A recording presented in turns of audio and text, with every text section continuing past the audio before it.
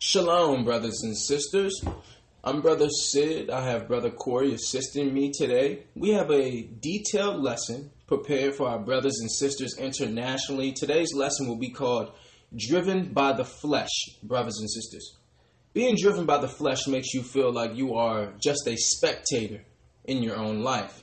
You're just going along for the ride as you allow your body's passions and desires to drive you places daily you do not want to go.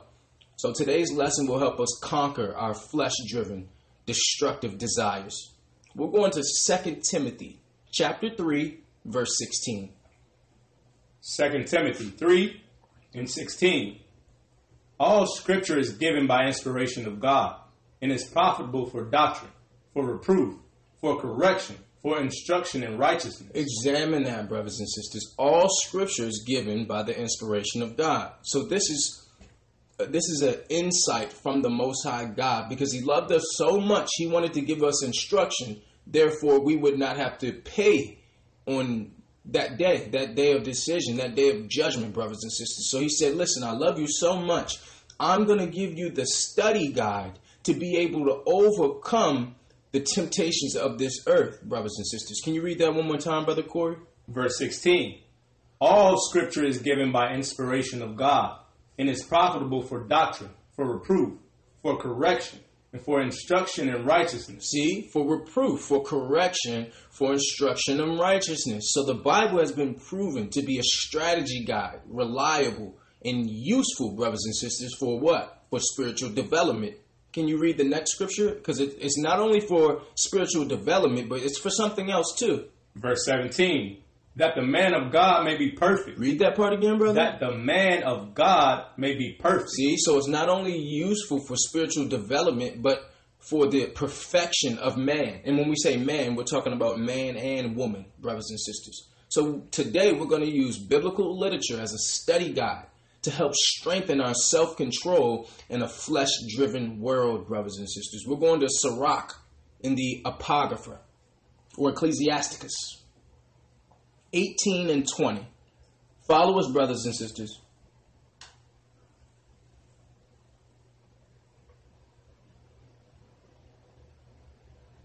Sirach 18 verse 20. Before judgment examine thyself, and in the day of visitation thou shalt find mercy. See, brothers and sisters, he gave us the Bible for the reproof, for the correction, for the perfection of man. So when judgment day come, we shall find mercy, brothers and sisters. So today's lesson is a call to self-examination.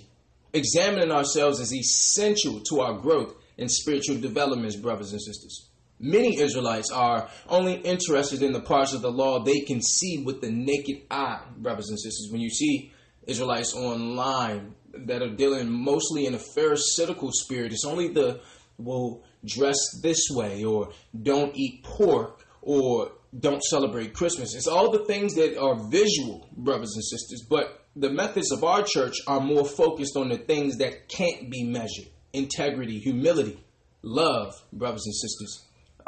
What else? The most important thing is self-examination, self-control. Those things can't be measured to the naked eye, brothers and sisters. So it's more important of what's on the inside than what's on the outside, brothers and sisters. Imagine there's a 2020 Mercedes-Benz C-Class, or whichever one is the most expensive class, and you know, it's a cheap price. It's $2,000, but there's no engine in it, brothers and sisters. So examine that. It's more important. Are you going to buy that? No, you're not going to buy it. It's more important what's underneath the hood, brothers and sisters. So it's not just about the things that are naked to the eye, brothers and sisters. It's about the heart. So today's lesson, we're going to talk about the war within, the unseen battle, brothers and sisters. Can you read verse 20 one more time, brother? Before judgment, examine thyself, and in the day of visitation thou shalt find mercy. See, examine yourself. And that may be a reason why our church is not as popular as the Christian church, brothers and sisters. Because why? You have to examine yourself. When you listen to the lessons, it have you examine yourself, brothers and sisters. And not for us to tell you you're wrong here, you're right here. You know what you're dealing with. You know what you struggle with, and you're your greatest judge. You should be your greatest judge. So it says, before judgment, examine thyself, and in the day of visitation thou shalt find mercy. What visitation? The judgment, brothers and sisters. The day of Christ, brothers and sisters. So in order to find mercy and grace, we must examine ourselves. And that's what we're going to do today, brothers and sisters. We're going to Romans chapter 6. We're going to read verse 19. We're going to the epistles of Paul, brothers and sisters. Please follow us. Romans 6, verse 19. I speak after the manner of men because of the infirmity of your flesh. Remember that, brothers and sisters, the infirmity of the flesh.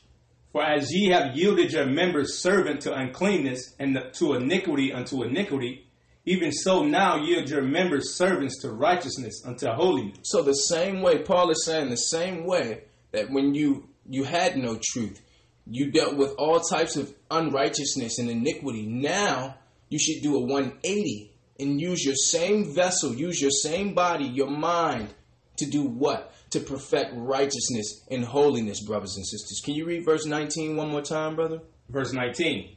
I speak after the manner of men because of the infirmity of your flesh. This word, infirmity, brothers and sisters, means weakness. So the question is, what is this infirmity that manifests a corrupt nature? What is Paul speaking of here, brothers and sisters? We're going to show you. We're going to 2nd Ezra, chapter 3, verse 21. He said the infirmity of the flesh. We're going to see, what is this infirmity of the flesh, brothers and sisters? Follow us to the apocrypha, 2nd Ezra 3 and 21. 2nd Ezra 3 and 21. For the first Adam bearing a wicked heart transgressed. Examine that. It's the wicked heart, brothers and sisters. It's the wicked heart that is that infirmity of the flesh that all men have. Can you read that one more time, brother? Verse 21. For the first Adam bearing a wicked heart transgressed and was overcome. And so be all they that are born of him. Read that last part again. And so be all they that are born of him. See, and so be all they that are born from him. Now we know all people came from Adam and Eve, brothers and sisters. So we all have a wicked heart. That's that infirmity of the flesh. Can you read that one more time from the top, brother? Verse 21. For the first Adam bearing a wicked heart transgressed and was overcome. And so be all they that are born of him. Thus infirmity was made permanent, and the law also in the heart of the people with the malignity of the root, so that the good departed away, and the evil abode still. See, thus infirmity was made permanent, brothers and sisters. So there was a law instituted in our flesh when Adam sinned, brothers and sisters. We have inherited an evil spirit, a corrupt nature that opposes us, brothers and sisters. Can you read that one more time, brother? Verse 22. Thus infirmity was made permanent, and the law also in the heart of the people with the malignity of the root, so that the good departed away, and the evil abode still. See, so that the good departed away, and the evil abode still. So automatically, brothers and sisters, we are predisposed or inclined to do what's wrong first, brothers and sisters. That's the infirmity of the flesh that we're dealing with today, brothers and sisters. No man or woman is above this, brothers and sisters. We all have to deal with our heart, brothers and sisters, because the Bible tells you the heart is wicked. The heart is wicked, brothers and sisters. So to elaborate on our unethical heart, we're going to go to Romans 7 and 14. That infirmity of the flesh, brothers and sisters. Romans 7 and 14. For we know that the law is spiritual, but I am carnal, sold under sin. Right, so now Paul is saying we know that the law is spiritual. We know the law is good, brothers and sisters, but our flesh, our heart is carnal. Read that one more time, please, brother. Verse 14. For we know that the law is spiritual, but I am carnal, sold under sin. Now, Paul is one of the disciples, well, not one of the original disciples, because we know he didn't walk with Christ. But Paul is one of the greatest disciples that we still read of today, brothers and sisters. And the Christian church based their whole doctrine off Paul. But we're showing you that even Paul admitted that he was carnal and sold under sin. So if Paul was dealing with this and he was a disciple who had a tremendous ministry, then are we not dealing with these same things, brothers and sisters? So we're gonna take our time. We're gonna read through what Paul was saying as it pertains to being flesh driven, brothers and sisters. Verse 15. For that which I do, I allow not. For what I would, that do I not. But what I hate, that do I. So what is he saying, brothers and sisters? He's saying that he does things that he doesn't really want to do, brothers and sisters. He finds it confusing or perplexing that he finds himself doing what he hates. He finds himself doing what he knows to be wrong. Read that from the top, brother, please. Verse 14. For we know that the law is spiritual, but I am carnal, sold under sin. For that which I do, I allow not. For what I would, that do I not. But what I hate, that do I. See, what I hate is what I find myself doing. Why? That infirmity of the flesh. The next scripture is going to elaborate on that. Verse 16. If then I do that which I would not, I consent unto the law that is good. Examine that. He's saying he would like to do what the law requires, but he finds himself doing otherwise, brothers and sisters. So he's already consented that the law is good. So when Christians say we don't have to follow the law, there's nothing wrong with the law. The law is good, brothers and sisters. Even Paul admitted that. Can you read 16 one more time, brother? Verse 16. If then I do that which I would not, I consent unto the law that it is good. Now then it is no more I that do it, but sin that dwells in me. Examine that, brothers and sisters. See? So even though he knows the law, we know what's right. When we find ourselves doing something else, that's that sin that's dwelling in us. That's our heart. That means you know what's right, but for some reason, you're being moved in an unexpected and unwanted direction. Examine that, brothers and sisters. Being driven by the flesh, that heart will lead you to do things when you know it's not good for you, brothers and sisters. People know drugs are not good, but something is leading them to do it. We know that fornication is not good, but something is leading them to do it, brothers and sisters. Verse 18. For I know that in me, that is, in my flesh, dwelleth no good thing. For to will is present with me, but how to perform that which is good I find not. So I know what to do, but I don't know how to do it. Verse 19. For the good that I would, I do not, but the evil which I would not, that I do. See? So the good is, even though I know it's good, I find myself not being able to accomplish it. That evil, which I know, I can identify it as evil, I find myself doing. Verse 20. Now if I do that which I would not, it is no more I that do it, but sin that dwells in me. See? So brothers and sisters, if we're doing things that we really don't want to do, everybody wants to follow the Most High God. Who would say they don't want to? Everybody wants to follow the Most High God. Everybody wants to follow the commandments, or they should. But it's telling you, if we don't do it, especially when you have knowledge of it. It was different when we had no knowledge of the law. But once you have knowledge of the law and you still don't do it, it's that sin that dwelleth in us, brothers and sisters. So he's saying sin is dwelling in me. That's that weakness. If the sin is present, then you know what to work on, brothers and sisters. Can you read that one more time? Verse 20. Now if I do that which I would not, it is no more I that do it, but sin that dwells in me. I find then a law that when I would do good, evil is present with me. See? Look at that, brothers and sisters. When it says, I find a law that when I would do good, evil is present with me. What is it saying, brothers and sisters? Even when we do good, evil is present. Why? Because, listen, if you had to make the right decision, then that means you understood there was another direction you could have went. Right, brothers and sisters? So while Paul wants to do what's good, he finds evil lying in hiding, ready to ambush his noblest desires, brothers and sisters.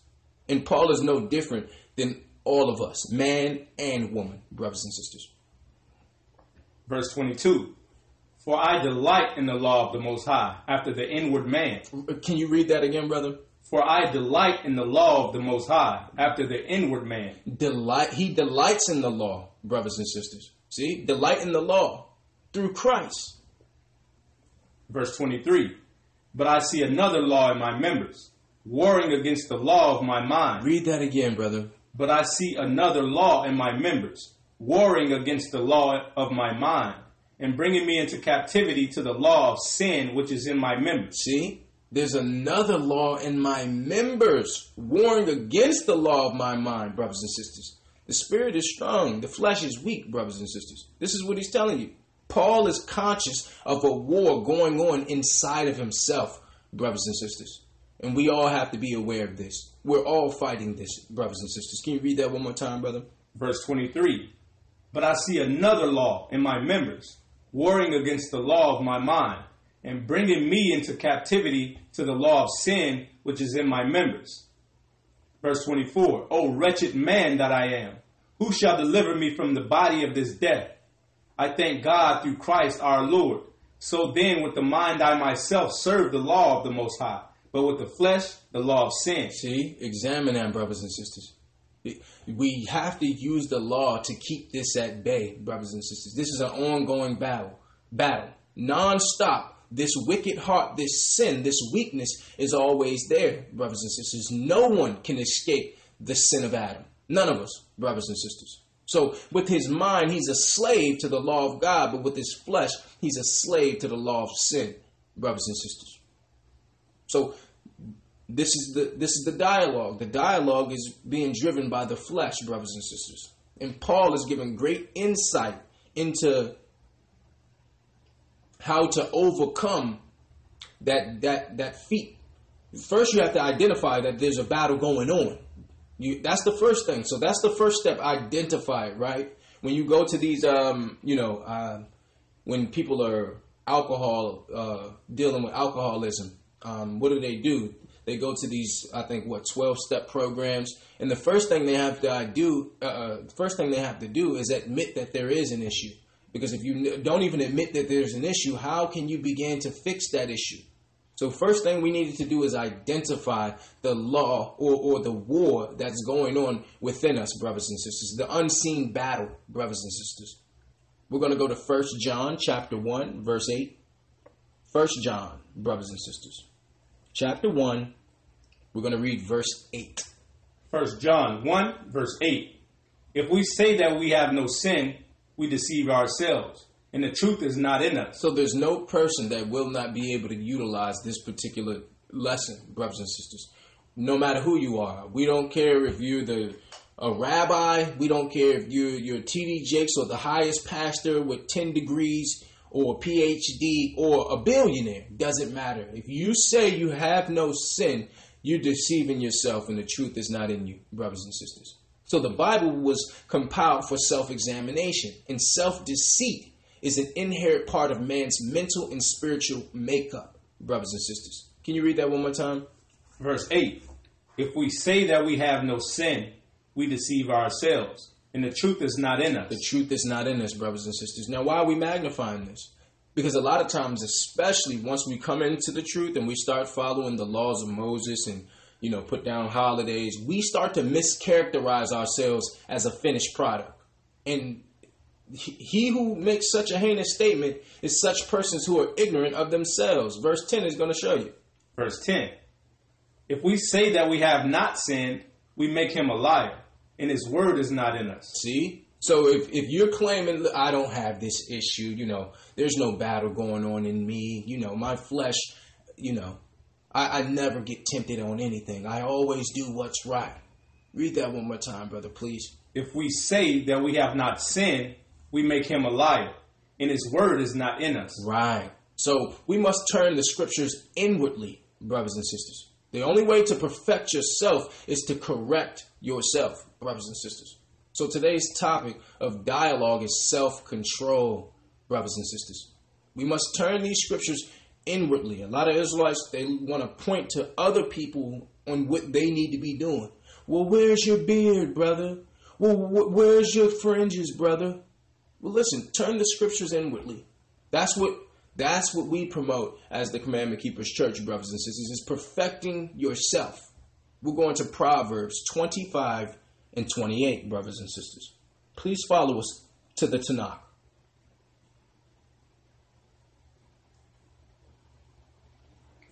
Proverbs 25 and 28.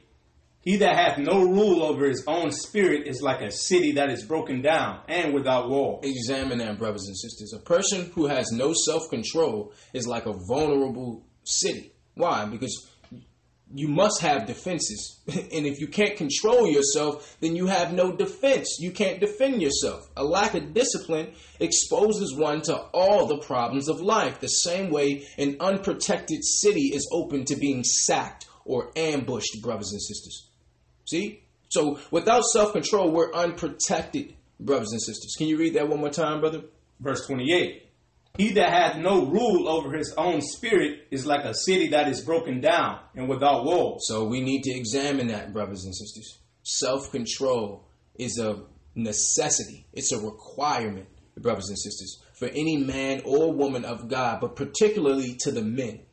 A man who cannot rule himself is not a man. He's still a child, brothers and sisters.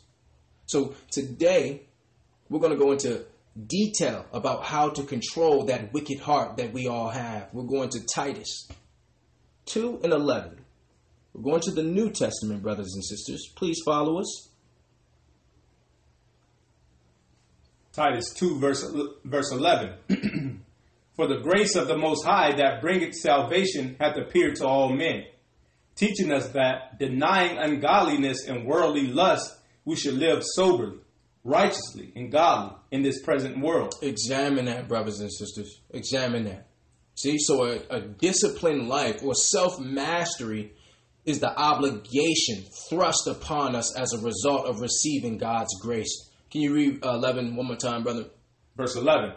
For the grace of the Most High that bringeth salvation hath appeared to all men, teaching us that, denying ungodliness and worldly lust, we should live soberly, righteously, and godly in this present world. See, so this is a call to express self-control, brothers and sisters. A call to continual self-governing, brothers and sisters. This is a daily battle, brothers and sisters. This is a daily battle. Just when you think, you know, well, I've been in the truth for 2, 3, 10 years, 20 years. I'm above those things. I can't fall to any of these things. You're deceiving yourself. This is something that this is a daily battle, brothers and sisters, for each and every person, including women. Because a lot of times we think that only men are the only sinners or the only ones that have something to work on, when our sisters have that same issue. Eve and all her children, all her daughters have this same issue, brothers and sisters. Now, it may be more evident in men because they don't hide it. They're just flagrant and heinous with it. But sisters have this too. So even our sisters can learn from this, brothers and sisters. We're going to go to 2 Peter chapter 1, verse 4. Driven by the flesh. 2 Peter 1 and 4. Whereby are given unto us exceeding great and precious promises, that by these ye might be partakers of the divine nature, having escaped the corruption that is in the world through lust. And beside this, giving all diligence, add to your faith virtue, and to virtue knowledge, and to knowledge temperance, and to temperance patience, and to patience godliness. Examine that, brothers and sisters. Temperance, self-control, brothers and sisters. So what is it saying? These scriptures are saying without the ability to control ourselves, our knowledge of good and the desire to do it are both worthless. It doesn't matter if you know what's right. It doesn't matter how many precepts or how many scriptures you know. Self-control is the moment-by-moment restraint of your urges, brothers and sisters. This is the ability to make the right choice in those moments when temptation strikes us. We all must strive for the mastery, brothers and sisters. Why? Because self-control is a gift that frees us. Self-control restricts the indulgence of our foolish desires, brothers and sisters. Can you read that from the top, brother? Verse 4. Whereby are given unto us exceeding great and precious promises, that by these ye might be partakers of the divine nature, having escaped the corruption that is in the world through lust. And beside this, giving all diligence, add to your faith virtue, and to virtue knowledge, and to knowledge temperance. See, and to knowledge temperance. So now you have the knowledge, but now you have to utilize that knowledge with self-control. And to temperance, patience. And to patience, godliness. See? So this is how you build your faith. This is spiritual development, brothers and sisters. This is a step-by-step on how you can obtain perfection, brothers and sisters. To elaborate on that, we're going to go to Romans chapter 6, verse 16. We're going to Paul, brothers and sisters. Romans 6 and 16. Know ye not that whom ye yield yourselves servants to obey, his servants ye are to whom ye obey, whether of sin unto death or of obedience unto righteousness. Examine that, brothers and sisters. It says we're servants to whomever we obey. So we become slaves of whomever we continue to obey, brothers and sisters. Whether it's sin unto death or obedience unto righteousness. We must choose which one to obey and become a slave to that one. Can you read that one more time, brother? Verse 16. Know ye not that to whom ye yield yourselves servants to obey, his servants ye are to whom ye obey, whether of sin unto death or of obedience unto righteousness. See? So examine that. We're in an ongoing battle to serve the right master, brothers and sisters. Each and every individual. And our choices matter because we're either contributing to death or righteousness, brothers and sisters. One or the other. There is no in between. There is no I'm doing me. There is no, I'm in the middle. That doesn't exist. Now, the Christian church would have you believe you can be lukewarm, but the scriptures don't substantiate that particular ideology, brothers and sisters. Whomever you obey, that's who you serve. So if you're not serving the Most High, by default, you're serving Satan. And it's being evident through you living out your lust. You can't run through life just serving your lust, brothers and sisters. You're following Satan. Whether you claim to be a Buddhist or a Muslim, you can have no term. You can say you're an atheist. You're following the devil. To whomever you obey, that's who you are serving of, brothers and sisters. We're going to John 8 and 34 to edify that. Let's go to Christ, brothers and sisters, to the gospel. John 8 and 34. Christ answered them, Verily, verily, I say unto you, whosoever committed sin is the servant of sin. Examine that. Whoever committeth sin is the servant of sin, brothers and sisters. So obedience to the Most High frees us from the enslavement of sin, brothers and sisters. The slavery of the soul to evil passions and desires, brothers and sisters. So what we all must know is that sin is a mark of following darkness. Anyone who's practicing habitual or persistent sin is a slave to that sin, brothers and sisters. Can you read that one more time, brother? Verse 34. Christ answered them, Verily, verily, I say unto you, whosoever committed sin is the servant of sin. See? So he is bound to it as a slave to his master. Examine that, brothers and sisters. Led by your lust, led by your flesh, led by your heart. You're going to serve. Who are you going to serve? Are you going to serve God or are you going to serve yourself? Are you going to serve the Creator or the creation, brothers and sisters? We understand. We know there's a war going on in you. There's a war going on in all of us, brothers and sisters. It's a moment-to-moment battle to overcome what we know to be incorrect or what we know to lead to death, brothers and sisters. We're going to go to Genesis chapter 4, verse 7. Let's go back to the Torah. Genesis 4 and 7. If thou doest well, shalt thou not be accepted? Read that one more time, brother. If thou doest well, shalt thou not be accepted? And if thou doest not well, sin lieth at the door. Examine this, brothers and sisters. It says if you do what's right, you'll be accepted. So we must adjust our understanding of what is good to the Most High's understanding of goodness, brothers and sisters, and not be deceived by our own vain opinion. Can you read that one more time, brother? If thou doest well, shalt thou not be accepted? And if thou doest not well, sin lieth at the door. Sin lieth at the door. If we insist on setting our own standards for what is acceptable, sin lieth at the door. And unto thee shall be his desire, and thou shalt rule over him. See? So sin desires to rule over us. Sin desires to own us, brothers and sisters. And our refusal to let the Most High set the standard for right and wrong in our lives is a fast track to destruction, brothers and sisters. So you have free will. Who do you want to serve? Because when judgment day comes, brothers and sisters, you will have to answer for everything that you've done post-baptism, if you've been baptized. So it's an easy decision, brothers and sisters.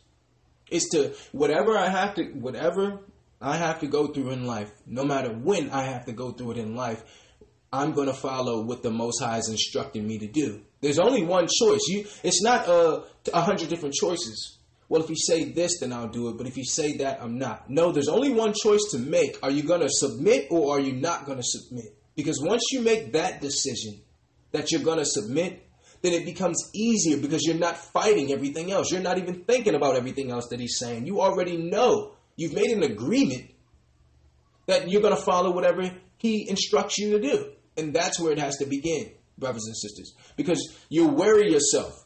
You worry yourself mentally if you're basing it off every little thing he's telling you to do. It's only one decision. Either you'll follow it or you won't. Can you read that one more time, brother? Verse 7. If thou doest well, shall thou not be accepted? And if thou doest not well, sin lies at the door. And unto thee shall be his desire, and thou shalt rule over him. Examine that, brothers and sisters. We're going to go to Galatians chapter 6, verse 7. We're going to the New Testament. I know we're doing a lot of jumping here, brothers and sisters. So if we're going too fast, pause the video and get to where you need to get to and then start it again. Galatians 6 and 7. Be not deceived. God is not mocked.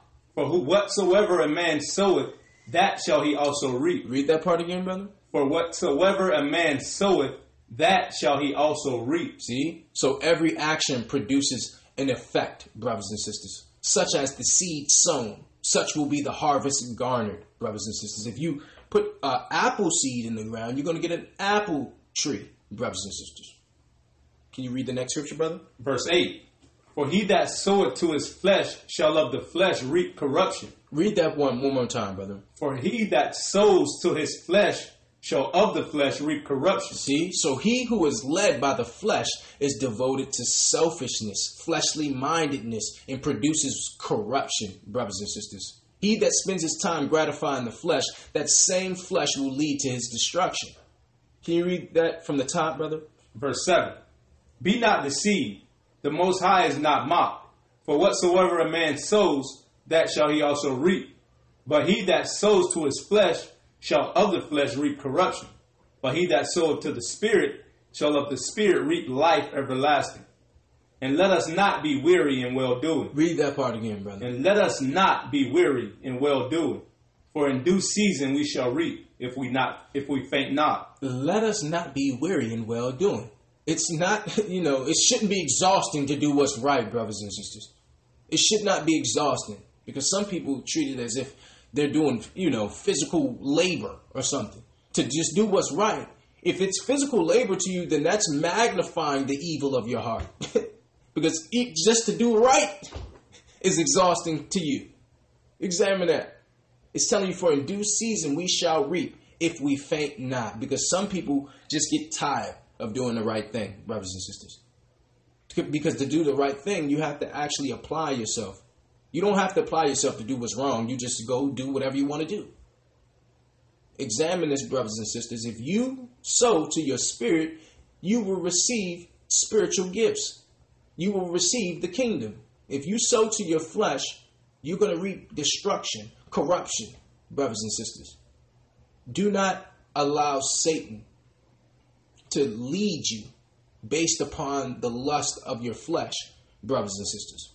Because why? Why are we magnifying this? Because we're in a time, brothers and sisters, where any sin you want to do is presented at your feet, brothers and sisters, especially if you live in Babylon or America.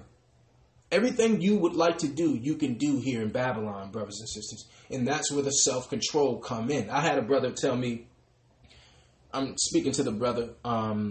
He hasn't been baptized yet, but we're working on getting him there. And I was showing him some scriptures about eating pork in the Tanakh.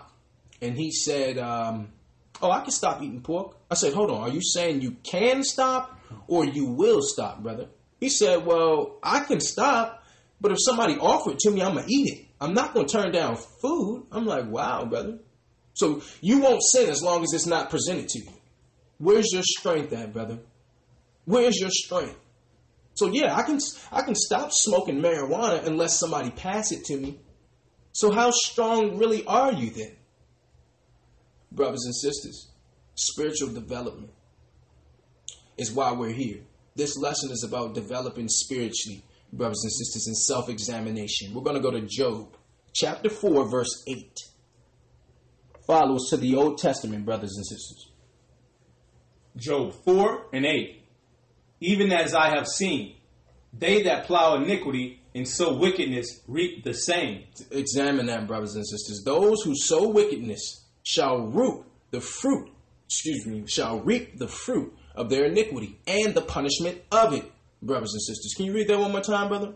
Even as I have seen, they that plow iniquity and sow wickedness reap the same. Right. Reap the same. See? Iniquity is sin, brothers and sisters. Wickedness is evil, brothers and sisters.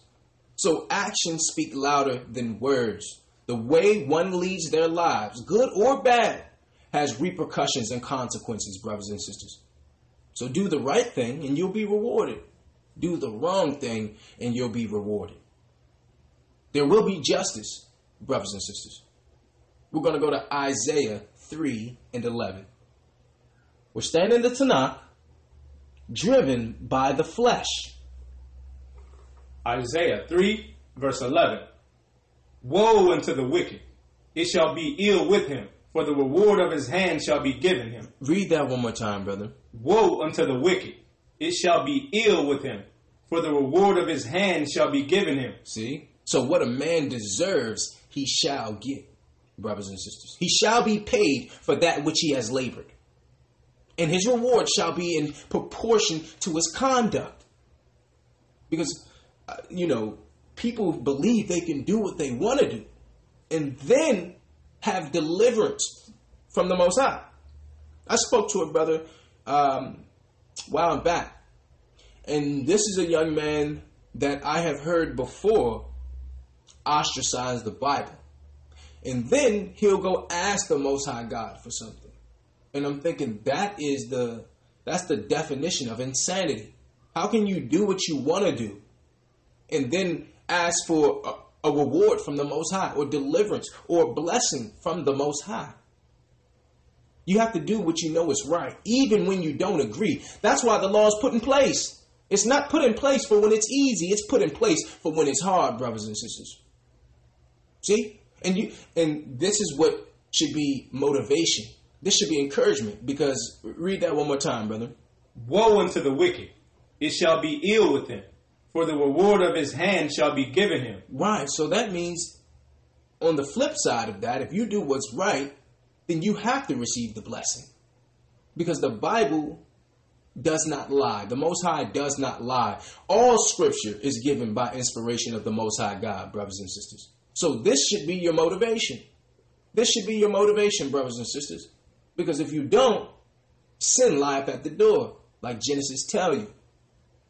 We're going to go to Lamentations 3 and 39. Please follow us, brothers and sisters, back into the Old Testament.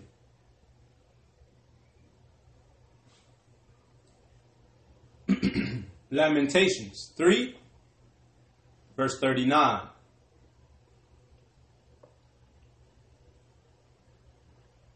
Wherefore doth the living man complain, a man for the punishment of his sins? Read that one more time, brother. Verse 39. Wherefore doth a living man complain, a man for the punishment of his sins? Brothers and sisters, it says, wherefore doeth the living man complain? What is this saying? This is telling you that he who has life still lent to him has small cause for complaint. And see, that's where we need to be at. All men, all women, stop complaining. Because even when you're getting punished. Read that one more time, brother. Wherefore doth a living man complain, a man for the punishment of his sins? Brothers and sisters, just like Brother Corey said, howsoever great his affliction may be, he still has life. Therefore, let not a living man complain, brothers and sisters. So if a man is wicked and is punished for his sins, no injustice has been done. That's how the Most High is viewing it. That's how the Bible views it. So we must consider God's afflictions as a just punishment for our evil doings, brothers and sisters. If he allows us to be overcome by something, then it's something that we did, brothers and sisters. We have to examine that. We have to examine that. Wherefore doeth a living man complain? Because why? We'll get in situations where the Most High doesn't deliver us, and then we'll start complaining as if we wasn't doing dirt all last year. How can you do that? You lose a family member, or they come up with a disease, high blood pressure, but he told you to stop eating pork, or he told you not to eat pork, and you did it, and then you'll complain. So this is what he's telling you, brothers and sisters. You will be punished for the sins that you do, and you shouldn't complain as long as you have life. You should understand that, okay, I'm being punished for what I've done wrong. We're going to go to Job 33 and 14.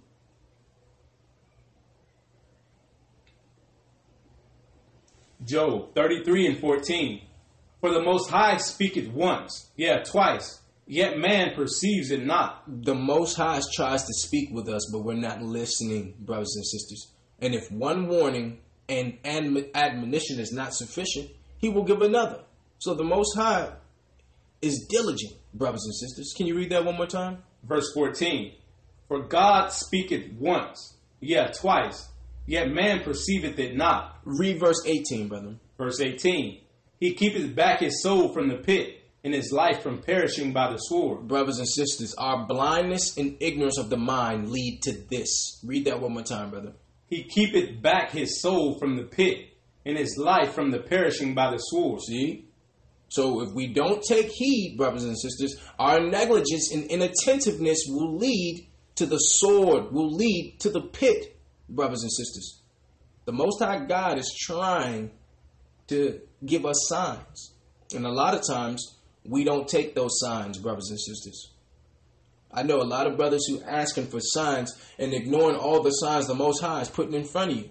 What sign are you looking for? The Most High said he speak once, yea, twice, yet man perceiveth it not. Why? Because we got too much going on. We got too much going on that we're missing the sign, or we're just flat out ignoring it. Because some people do that. Some people just ignore the sign, thinking that if they claim they didn't see it or receive it, then there's no judgment because they shouldn't be accountable because they didn't hear it. We must be attentive, brothers and sisters. We're going to go to Hebrews 10 and 26. We're going to the New Testament, brothers and sisters.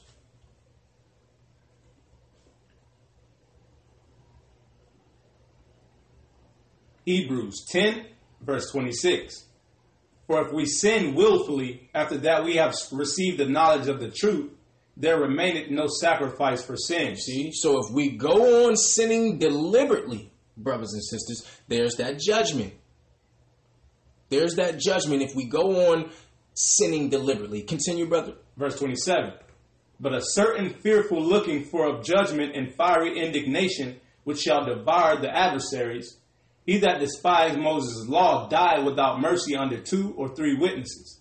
Of how much sore punishment, suppose ye, shall he be thought worthy who hath trodden under foot the Son of God, and hath counted the blood of the covenant, wherewith he was sanctified an unholy thing, and hath done despite unto the Spirit of grace. So examine this, brothers and sisters. 28 says, he that despised Moses' law died without mercy under 2 or 3 witnesses. So in the Old Testament, before Christ, brothers and sisters, if 2 or 3 people saw you transgress a law, you were judged. But it's telling you how much sorer a punishment Not that you ignore Moses' law, but that you trod underfoot Christ's blood. Exactly. How much more punishment should you get? Because people died for breaking Moses' law. Read verse 29, brother, please.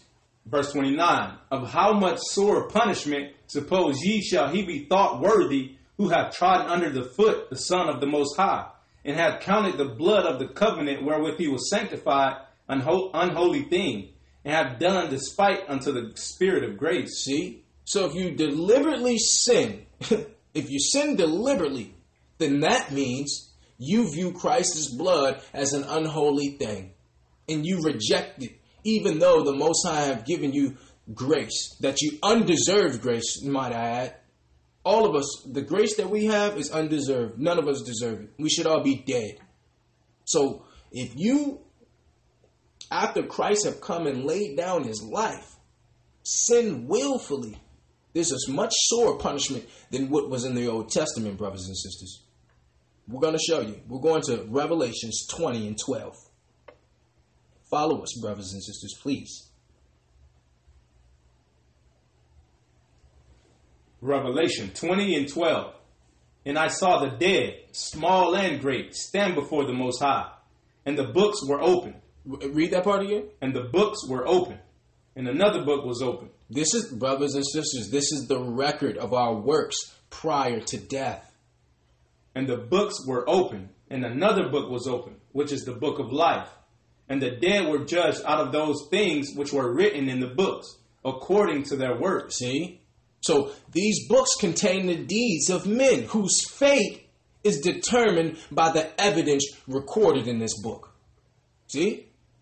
So listen, brothers and sisters, your life will be, your judgment will be based on what you've been doing in life. And some people are going to act shocked.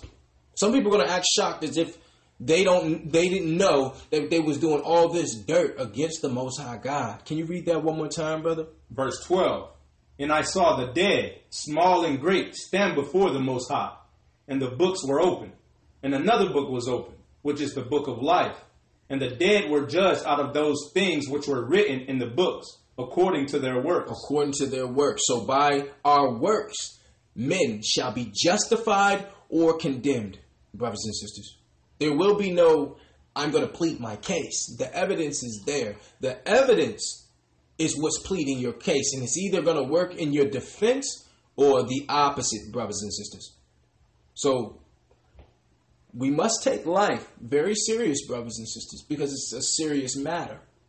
Especially when our Lord and Savior Christ was given up to be crucified for our sins. And then you trod underfoot his covenant, his blood, his sacrifice to do what you want to do.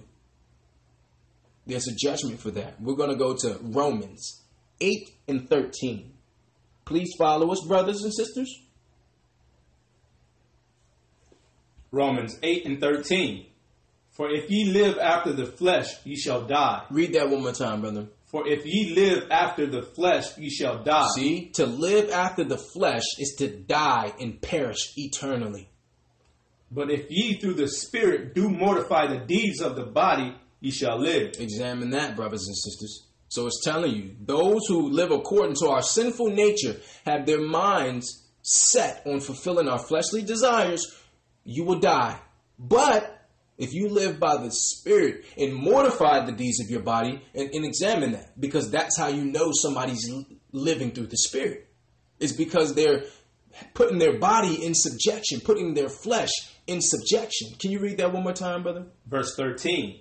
For if ye live after the flesh, ye shall die. But if ye through the Spirit do mortify the deeds of the body, ye shall live. For as many as are led by the Spirit of the Most High, they are the sons of the Most High. Right. So, brothers and sisters, no man who has not divine assistance can either find the way to heaven or walk in it when it's found, brothers and sisters. The Holy Spirit thus leads those in whom she dwells to the mortification of sin. So the Holy Spirit, if the Holy Spirit is within you, it's leading you to mortify the deeds of your body. So many Christians I've heard over the years, we have the Holy Spirit. We speak in tongues. I'm like, the Holy Spirit didn't tell you to stop eating pork. Holy Spirit didn't tell you to stop celebrating Christmas or stop going to church on Sunday. So you're not being led by the Spirit. You're being led by Beelzebub. You're being led by the devil. Because read 13 one more time, please, brother. For if ye live after the flesh, ye shall die. But if ye through the Spirit do mortify the deeds of the body, ye shall live. For as many as are led by the Spirit of the Most High, they are the sons of the Most High. See? So, brothers and sisters, in order to be regarded as the sons and daughters of the Most High God, you must be led by the Spirit of the Most High God, brothers and sisters. And the only way to do that is to mortify your deeds. If you're driven by the flesh, your flesh is going to drive you straight into the pits of hell, brothers and sisters. This is a call for self-examination. Each and every one of us must examine ourselves before that day comes, brothers and sisters. Because the evidence will not be in your words, but in your deeds. We're going to go to Galatians 6 and 4. Please follow us, brothers and sisters. Galatians 6, verse 4. But let every man prove his own work, and then shall he have rejoicing in himself alone, and not in another. See? Let every man prove his own work. So prove ourselves as trustworthy, brothers and sisters. Examine, try, and prove our conduct in life by the rule of God's word, brothers and sisters. Test ourselves against ourselves through an honest analysis. Because once you've tested yourself, then you can rejoice because you know you've scourged yourself. You've mortified the deeds of your flesh. Can you read that one more time, brother? I want to say one thing, too, on this scripture. I'll read it first. Verse 4. But let every man prove his own work, and then shall he have rejoicing in himself alone and not in another. And we as people, we expect so much from other people. We expect people to guarantee us and follow through with their promises and word to us. But then when we tell ourselves to do something and we don't do it, which is a lot of the time, people don't, I'm going to do this, and then they just don't do it. And it's okay because they told it to themselves and nobody else heard it. But when somebody else don't follow through what they said they would do, we get mad automatically. When actually this scripture is letting you know you should prove your own work to yourself first. That's the most important. You shouldn't depend on everything somebody else says to you, but your word to yourself matters a lot. Right? So that's all I wanted to say on this scripture. And that's crystal clear, brothers and sisters. What Brother Corey is saying is crystal clear. Because that's one of the most important, is that proving to yourself what you're saying. Hold yourself accountable. Because a lot of people don't hold themselves accountable. You hold everybody else accountable but yourself. And see, when you tell yourself, okay, well, listen, I'm going to stop doing this. The Most High is hearing you. And don't think because it was just to you that you can go back. So you must prove yourself, brothers and sisters, as trustworthy. Can you trust yourself? Right. So a lot of people don't know. A lot of people don't know. They can't trust themselves. They'll never admit to that, but the Most High knows that you're not trustworthy. So you must examine, prove your conduct in life to yourself, brothers and sisters. Scourge yourself, brothers and sisters. We're going to show you 2 Peter 1 and 10.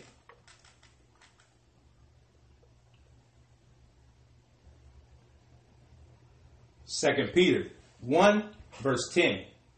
Wherefore the rather, brethren, give diligence to make your calling and election sure. For if ye do these things, ye shall never fall. So prove yourselves or ourselves to guarantee, to secure, to ensure our election. Can you read that one more time, brother? Wherefore the rather, brethren, give diligence to make your calling and your election sure. Your election. Remember that, brothers and sisters. What are we being elected to do? Not only for the kingdom, but there's a higher calling for the elect, who are the children of Israel. Can you read that one more time, brother? Verse 10. Wherefore the rather, brethren, give diligence to make your calling and election sure. For if ye do these things, ye shall never fall. Brothers and sisters, In order to be elected, you must first prove yourself, as the prior scripture said. You must prove yourself worthy to make your election sure. We're going to show you 1 Corinthians 6:2. What election? What are we being elected to do? 1 Corinthians chapter 6, verse 2. 1 Corinthians 6, verse 2. Do ye not know that the saints shall judge the world? Read that one more time, brother. Do ye not know that the saints shall judge the world? And if the world shall be judged by you, are ye unworthy to judge the smallest matters? Brothers and sisters, in order to validate our election, we must show evidence of our qualifications. How do we obtain those credentials? By judging ourselves. It says the smallest matter. What is the smallest matter? Is judging yourself. Read that one more time, brother, please. Verse 2. Do ye not know that the saints shall judge the world? And if the world shall be judged by you, are ye unworthy to judge the smallest matters? How can the Most High, that would be negligent, for the Most High to allow somebody who can't judge themselves to judge others, brothers and sisters. So there's a high calling where it says saints, that's speaking of the elect, the children of Israel. The children of Israel shall judge the world, brothers and sisters. But you're unworthy to judge if you cannot prove yourself, brothers and sisters. And that's why we're going through this, especially for the children of Israel, because there's a higher calling for us to judge the world. But it would be negligent for the Most High to elect judges who have no righteous judgment towards themselves. We're going to go to 1 Corinthians 11:31 to magnify that.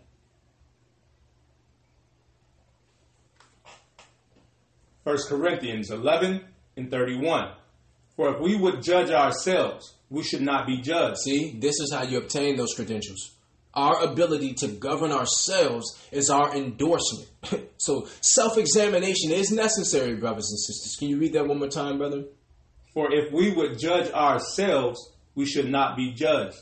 But when we are judged, we are chastened of the Most High, that we should not be condemned with the world. See? So the Most High allows us the opportunity to exercise self-discipline and avoid his judgment, brothers and sisters. So you must be diligent and take this time and use it properly, brothers and sisters. If having acted improperly, we must condemn our own conduct, or we'll be punished for the sin we've committed, brothers and sisters. You must be your own worst critic, brothers and sisters. You must hold yourself to a higher standard. That's what men of God are supposed to do, especially the men. You can't base your thoughts on what others will receive, brothers and sisters. It's a terrible thing to live your life based on somebody else's expectations.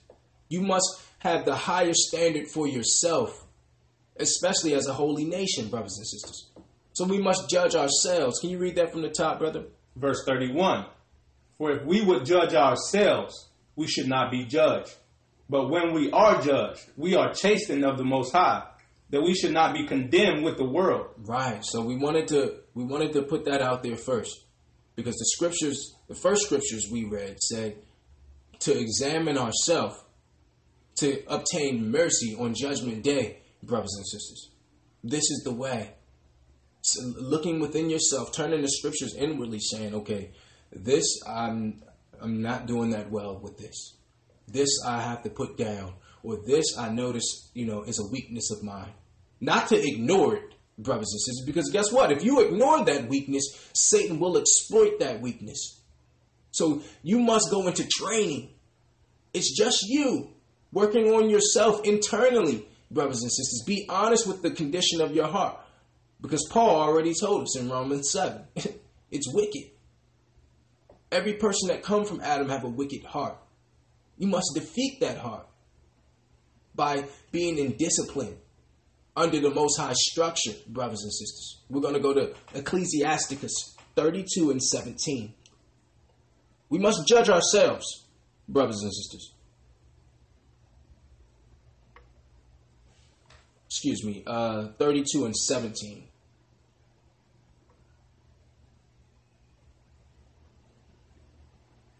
Ecclesiasticus 32 and 17. A sinful man will not be reproved, but findeth an excuse according to his will. Examine that, brothers and sisters. Self-correction is our probationary period, brothers and sisters. So we cannot rationalize or justify sin if we're going to rule. People will justify things to themselves. That's really a problem. You can't even be honest with yourself saying, yeah, I just messed up. You'll justify it to yourself. Read that one more time, brother. A sinful man will not be reproved, but findeth an excuse according to his will. See? So the Bible expects us to take personal responsibility in all areas of life, brothers and sisters.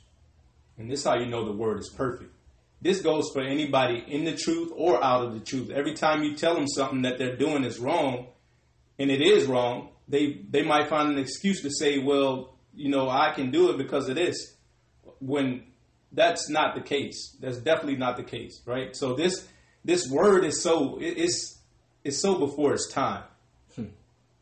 Right? It says a simple man will not be reproved, meaning if you try to correct them, they're not having it.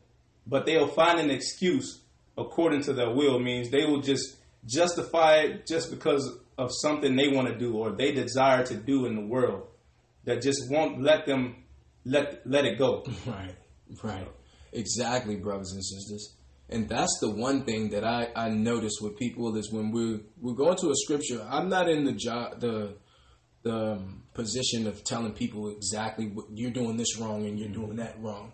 But you can understand where a man or woman is spiritually when there's justification, when there should never be justification. There should be accountability. Well, you know what? That was wrong, and I know I shouldn't have did that. Not that, well, I thought it was okay because of this.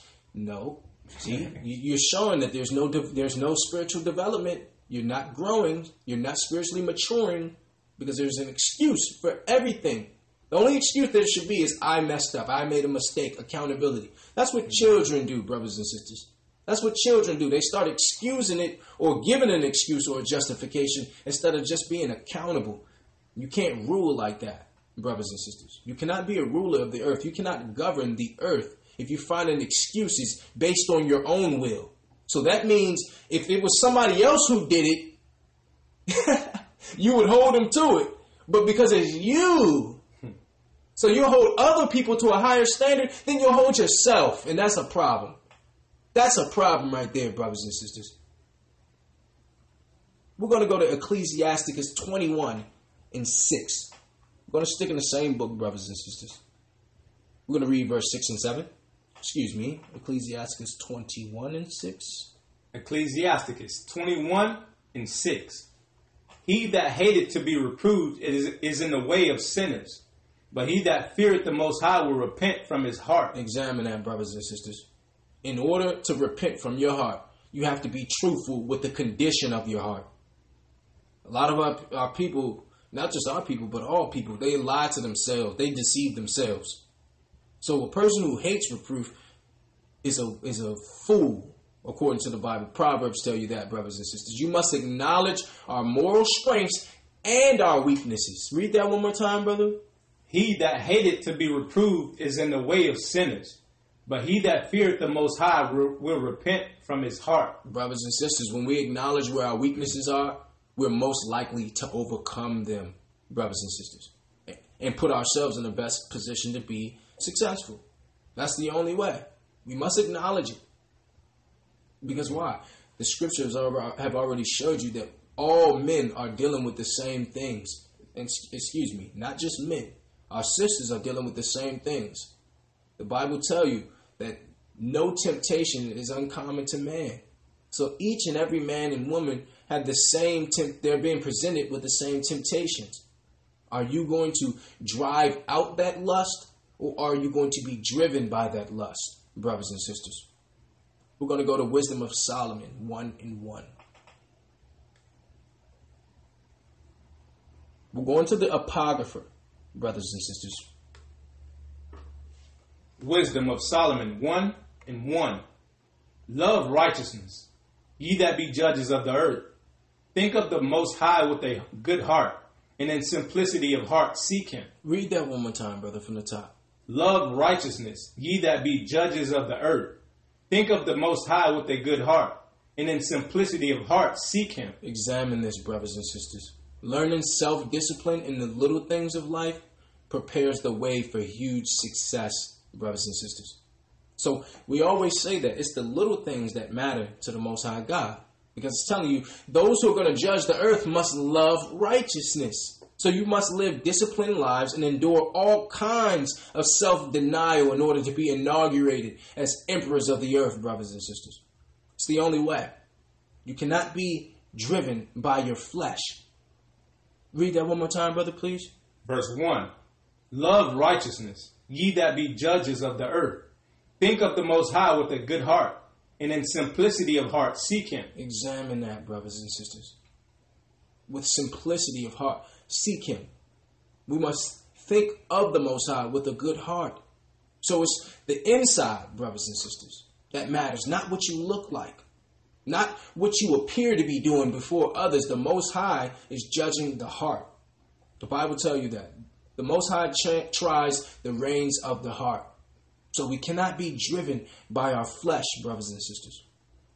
You cannot be driven by the flesh, because if you do, you will be led to destruction. You'll be led to the slaughter. The Bible says, like sheep led to the slaughter. If you let your heart drive, there's an accident right ahead. We're going to go to 2 Corinthians 7:1.